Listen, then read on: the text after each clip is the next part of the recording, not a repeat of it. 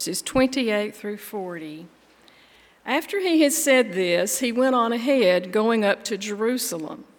When he had come near Bethpage and Bethany at the place called the Mount of Olives, he sent two of the disciples, saying, "Go into the village ahead of you, and as you enter it, you will find tied there a colt which has never been ridden.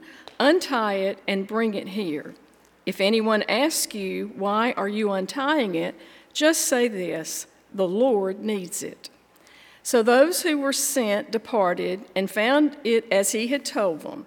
As they were untying the colt, the owners came, asked them, "Why are you untying the colt?" They said, "The Lord needs it." Then they brought it to Jesus, and after throwing their cloaks on the colt, they set Jesus on it. As he rode along, people kept spreading their cloaks on the road. As he was now approaching the path down from the Mount of Olives, the whole multitude of the disciples began to praise God joyfully with a loud voice for all the deeds of power they had seen, saying, "Blessed is the King who comes in the name of the Lord.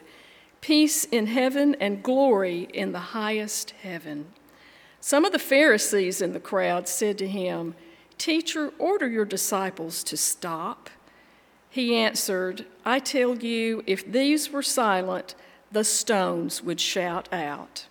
The word of God for the people of God. Thanks be to God.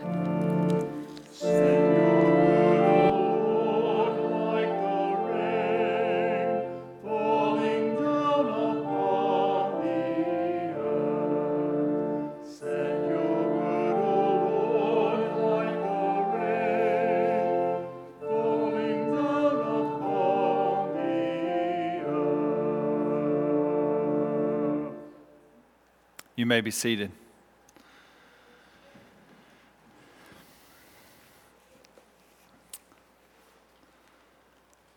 I love parades.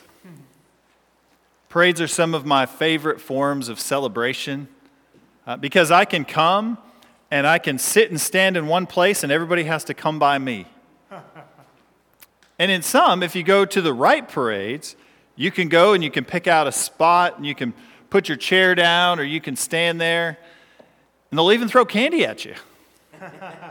You don't even have to do anything. Just show up and you get to celebrate. And some of the reasons why we have parades are to celebrate victories or to celebrate championships or to celebrate these great things that have been achieved. We do them for patriotic times. We do them for big holidays, all sorts of different times to celebrate and to acclaim. Now, the thing about parades is you're usually celebrating something that's happened, or remembering something that's happened, or memorializing, or kind of going back to that idea.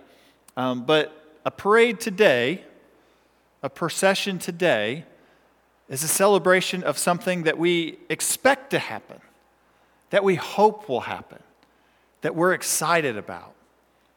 And so as Jesus was overlooking the city of Jerusalem on the Mount of Olives, coming down the Palm Sunday route, you can almost feel the excitement from the crowd. You notice the building up even of the text. You can begin to feel the anticipation that Jesus is finally coming into the moment that they had been hoping for in this triumphant entry into Jerusalem. Now that triumph looked very different than maybe some of the disciples or some of the people in the crowd might have had on that particular day. Because this was a similar type of entry that you would expect from emperors and kings and generals. It was an entry that would have been very familiar with them, with a couple fun little twists in there as well. Instead of a large, triumphant, maybe war horse or stallion, you have a donkey. And instead of maybe royal robes or servants laying down a path for the conqueror, the leader to enter into the city, you now have people putting their shawls and their sweaters and their cloaks and their tunics, already stained or dirty or have holes on them in the way in front for Jesus to make his way. Because this isn't an emperor or a king like the other ones that maybe they have seen do this. This is their king. This is the king that got down in the dust and the dirt with them. This is the king of fishing communities and the king of farmers. And this is the king of the ones who are set up, the ones that have no power, the kings of the harlots and the taxpayers, and the kings of all the ones that had been oppressed, that no one would even look at, let alone touch. And yet Jesus was the one that raised them up with even just a word or a gesture or a kind hand. The one that they looked to for hope was now coming triumphantly into the city that represented the oppression, the power, the empire that had been crushing them. Was now Jesus walking right into the heart of it to set them free. But that freedom, it didn't come in the way that they expected it to come. And so the very same disciples that are waving their palms, that are shouting shouts of acclamation, of praise, that are remembering everything that Jesus did and hoping that they'll see even greater things, are the very same disciples that here just a couple chapters later will be walking out of Jerusalem after Jesus' crucifixion and burial in a disappointed tone, saying to each other, I really thought he was the one that was going to deliver Israel. All of that expectation, all of that hope and that anticipation that you feel around Jesus on Palm Sunday, you just feel the deflate, the defeat, the disappointment that comes just a week later.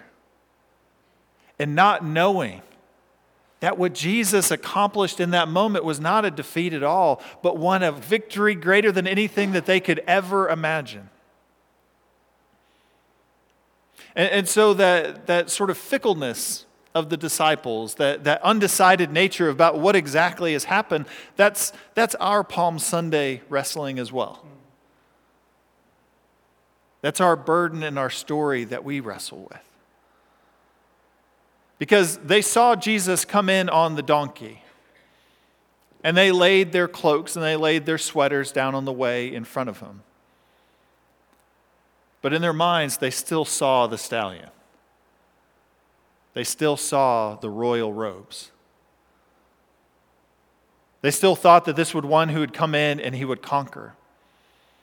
And they would hope that he would be the one that throw off all the power that had had their foot on their neck for so many centuries before. And that's exactly what he did, but in a way that they still couldn't see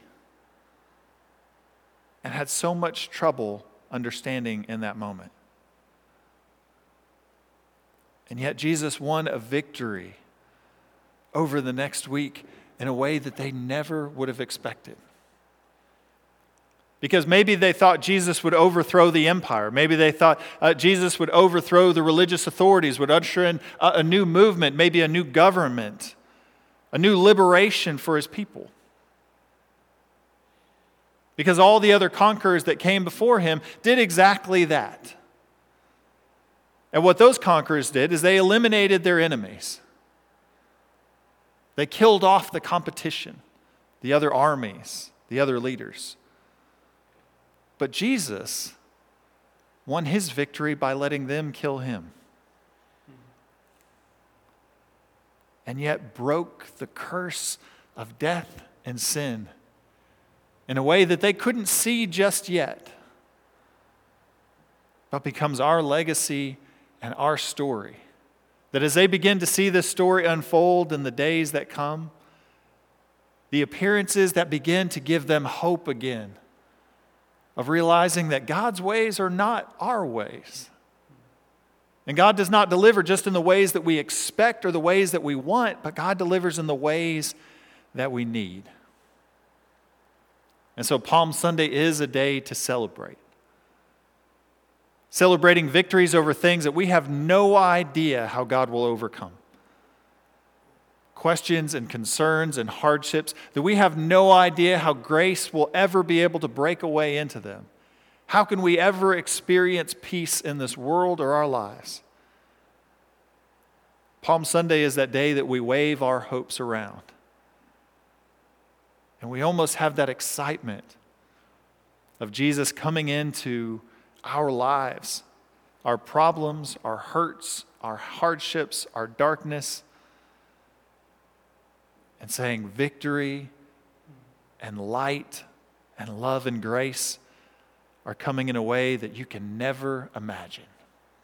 And yet we inherit that life and that celebration and that anticipation that begins today. The hope that we wave around is the hope and the grace that we have to pour out for this world. That Christ has come into our lives and has won the greatest victory of all. Amen and amen.